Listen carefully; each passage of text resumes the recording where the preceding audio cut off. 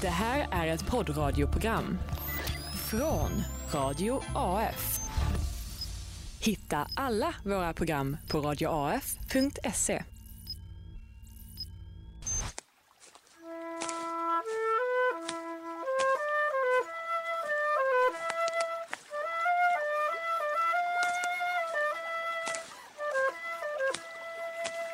Someone will remember, as I say, even in another time.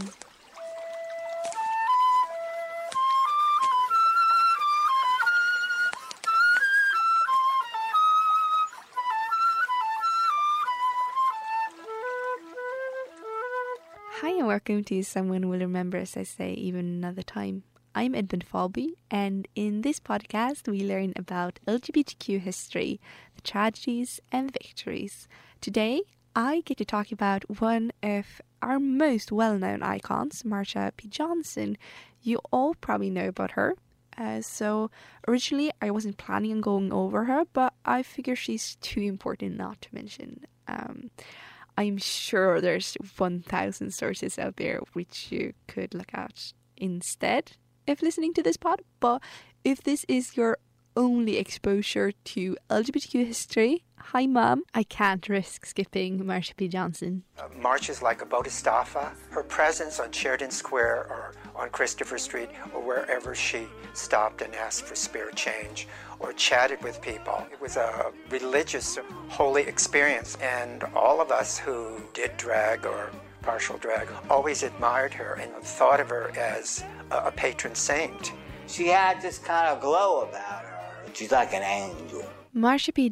was an LGBTQ activist in New York. She identified as a drag queen or a transvestite, which is a word I think a lot of my fellow trans people feel a little uncomfortable with today. But transvestite is a word which trans people used in Marsha's time. Trans people and people who enjoyed dressing up in drag, and for that matter, gender non-conforming gay people in general, weren't as distinctly separated as today. My experience is that trans people today feel very little connection with drag queens or drag kings, some even expressing fear that people in drag play into the stereotypes surrounding trans people and in result making trans people's lives more difficult. Some still consider people who dress up in drag every now and then to be trans people, while some don't. However, in the 70s and 80s, there was no clear distinction, and both Marsha, who seems to have identified quite strongly as a woman, even though she enjoyed playing with gender roles and others' expectations on her, and other trans people and drag performers call themselves transvestites. I'm going to alternate a little between the terms. I'm also consequently going to call Marsha she, and I'm not disclosing her birth name because most of the people who knew her seem to have called her she, even when she wasn't performing. And I don't know about Marsha, but I would myself be very uncomfortable if someone made a podcast about me and mentioned my birth name. So maybe I'm overly cautious, but rather that than disrespectful. Marsha P. was born 1945 on the 24th of August. Her family consists of a single mother and an older sister. The family was Roman Catholic, and Marsha remained religious into her adult life. She started dressing as a girl when she was about 5 years old, but stopped when some neighbor boys raped her. She came out as gay to her mother as a teenager, and it didn't go very well. Her mother reportedly said that Marsha was lower than a dog. However, in 1963, Marsha moved to Greenwich Village, first working at a restaurant and then turning to drag performance and sex work. And she didn't just sell sex for the money, but also because she finally felt that her body was desirable. It made her feel comfortable and happy about herself and her gender expression to know that people wanted to buy sex from her. She lived on the street for long periods of time. She was assaulted by customers, by people passing her on the street, and by the police. Still, she was by all accounts a wonderful, generous person who greeted everyone with a smile. Marsha stood out with her handmade or second-hand clothes, with huge flowers in her hair and all kinds of odd decorations to the outfit, such as Christmas lights. She chose the name Marsha P. Johnson, the P standing for Paid No Mind. She had, according to her friends, been in court, and when the judge asked her what the P stood for, she had snapped her fingers at him and said, "Paid no mind," and the name stuck. Marsha was one of the first drag queens to let into Stonewall Inn, the by now iconic gay club on Christopher Street. They had previously had a ban on women and drag queens, but Marsha became a performer there. Stonewall wasn't a particularly nice place, but it was one of the few places where LGBTQ people could go dancing or performing drag. Stonewall was owned by the mafia and it didn't have any liquor license, so the police demanded bribes to keep it open, but they still raided the club every now and then. Marsha and other drag queens were regularly assaulted or arrested by the police. On the 28th of June 1969, the police raided the Stonewall Inn, but this time it didn't go as planned. Gay women were assaulted by the policemen, and drag queens were rounded up to be arrested for dressing up in women's clothes. People started gathering outside Stonewall Inn, and the air turned hostile. A woman, probably Stormy DeLavery, a gay woman and one of the few drag kings at Stonewall, was forcefully taken into a police vehicle. She fought back and yelled at the crowd to do the same. Some pin this as the starting point for the uprising, while others say it's when Marsha P. Johnson threw a shot glass at a mirror inside, shouting, "I got my civil rights." Either way, the raid turned into an uprising stretching over several days. Marsha P. Johnson joined the Gay Liberation Front, which formed after the Stonewall uprising, in order to fight for the rights of gay people. She participated in the first Christopher Street Liberation Pride rally, held in June 1970, 1 year after the Stonewall uprising, to commemorate it.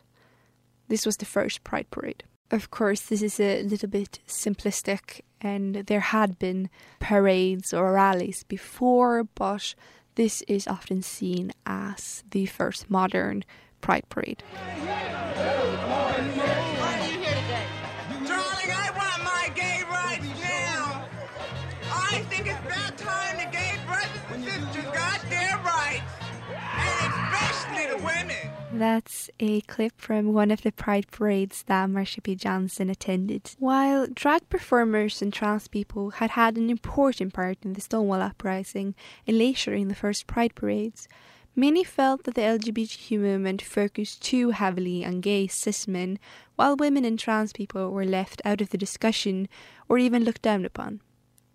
As a result, the Lavender Menace was formed to work for the rights of gay and bisexual women, while Star was created for and by trans women and drag queens. Marsha P. Johnson and Sylvia Rivera, a close friend and fellow drag queen, founded Star in 1972, and it stands for Street Transvestite Action Revolutionaries. Young homeless people were given a place to sleep because Star had an apartment that Marsha and Sylvia somehow had gotten their hands on. They called the young trans people they got in touch with through Star their kids, and in order to keep the kids off the street, Marsha P. Johnson and Sylvia Rivera sold sex themselves. In 1973, drag queens were banned from the Pride Parade. To this, Marsha P. Johnson and Sylvia Rivera answered by marching in front of the parade, making it seem like they were leading it. During this time, Marsha also kept performing. She was a part of two drag performance groups, Hot Peaches and the Angels of Lights. In 1975, Marsha P. Johnson was photographed by Andy Warhol in his Ladies and Gentlemen series. While everything else was happening, Marsha P. Johnson also struggled greatly with mental health issues from 1970 and onwards.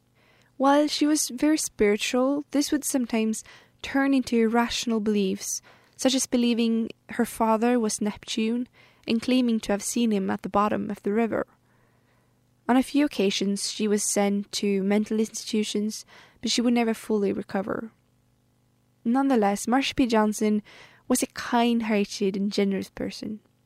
She had to sell sex and beg in the streets to survive, but whenever she had money, she would gladly give it all to other people in need. There's a very sweet story about how she and a friend spent their last $2 on a box of cookies, and within minutes the box was empty because Marsha had given them all away to people she met while they were walking down the street.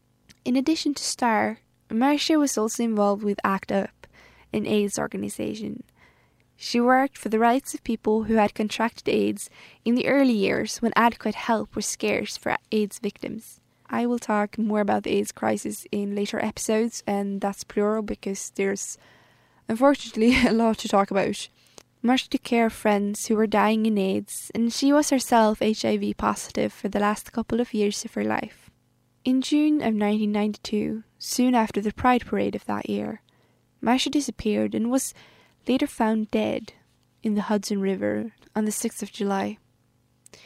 She had a big wound in her head when she was found, but it isn't conclusive evidence that she was murdered, since bodies do decompose in weird ways when they're in water. There's also witnesses who say they saw her being assaulted on the pier the night she disappeared. However, there's no clear answer about what happened. The case was written off as a suicide. Yes, she had struggled with mental health through the last 2 decades, but most of the people around Marsha said that she was not at all suicidal. Rivera said that they had promised each other that they would cross the River Jordan, meaning the Hudson River, together. In addition, Johnson had been assaulted several times in the same area where she was reportedly assaulted the night she disappeared and where she was later found dead. She had been battered, she had been raped, she had been shot at, she had even been pushed into the river once before, only managing to survive that time through some miracle. And 12 days before she was found dead, she was interviewed, and in this interview, she talks about how dangerous her life was and how many times she had thought she was going to die. I'm dying, but ain't dead yet. However, the death was ruled a suicide, and to this day, the case is cold. The most likely scenarios are suicide, murder, or that she was assaulted and either jumped into the river to escape or fell in. I definitely believe foul play was involved, and I hope we will someday get to the bottom of this. Marsha P. Johnson's funeral was attended by hundreds of people. Her ashes were carried down to the river by a huge mass of people, and her ashes were spread over the river. When we gave Marsha the funeral up at the church, we hadn't counted on hundreds of people coming. The church was packed. They had to stop the people from coming in, and it was going to be carried down to the river. Well, we had arranged to go on the sidewalk, but I looked around, and there were literally hundreds, and we couldn't. So I went outside. I talked to one of the police, whom I knew. I had a store on Christopher Street, so I knew most of them. I said, look, our family, I can't do it. You know, you've got to give me the street. And we said, we can't give you the street. You need a permit, yada, yada, yada. I said, look, it's for Marsha. And the head cop looked and he said, Marsha was a good queen. He said, go ahead, give them the street. And we got the street for Marsha's funeral. So it was that kind of effect that Marsha would have, which Tommy is talking about. People you wouldn't expect, a chief of police, to suddenly close down 7th Avenue because Marsha Johnson was going to be carried down to the river. Marsha was one of those people who played such a huge part in the modern history of LGBTQ people that it's difficult to know what the world would be like without her. She was one of the few brave who literally kicked their way to freedom at Stonewall. She participated in the first Pride Parade and helped young homeless trans people and AIDS victims when she herself was poor, sometimes homeless, and often assaulted and HIV positive. She did all of these things with huge flowers in her hair and a big smile on her face, and I'm not sure how to properly put forth how much she means, because I'm so humbled by the thought of how much she has meant to the world and to me on a personal level. I am thankful and proud to belong to a trans community where heroes like her have cleared a path. And I'm so sad and angry that the path she had to walk was so very difficult for her. I'm immensely privileged compared to her. I'm white, I come from a middle-class background, I'm trans-masculine instead of feminine. Still, she has done more for the trans community than I can ever wish to accomplish. If you want to learn more, I can recommend the film The Death and Life of Marsha P. It's about trans woman Victoria Cruz, who investigates Marsha's death and interviews people who knew her or were involved with the case. Some of the sound clips in this episode are from The Death and Life of Marsha P. while some are from Paid No Mind, which is another great documentary. In it we see the last interview Marsha P. gave just days before disappearing, and interviews with her friends and acquaintances. Thanks for listening. You can find the podcast on social media if you look for someone who will remember us. Du har lyssnat på ett poddradioprogram från Radio AF. Hitta alla våra program på radioaf.se.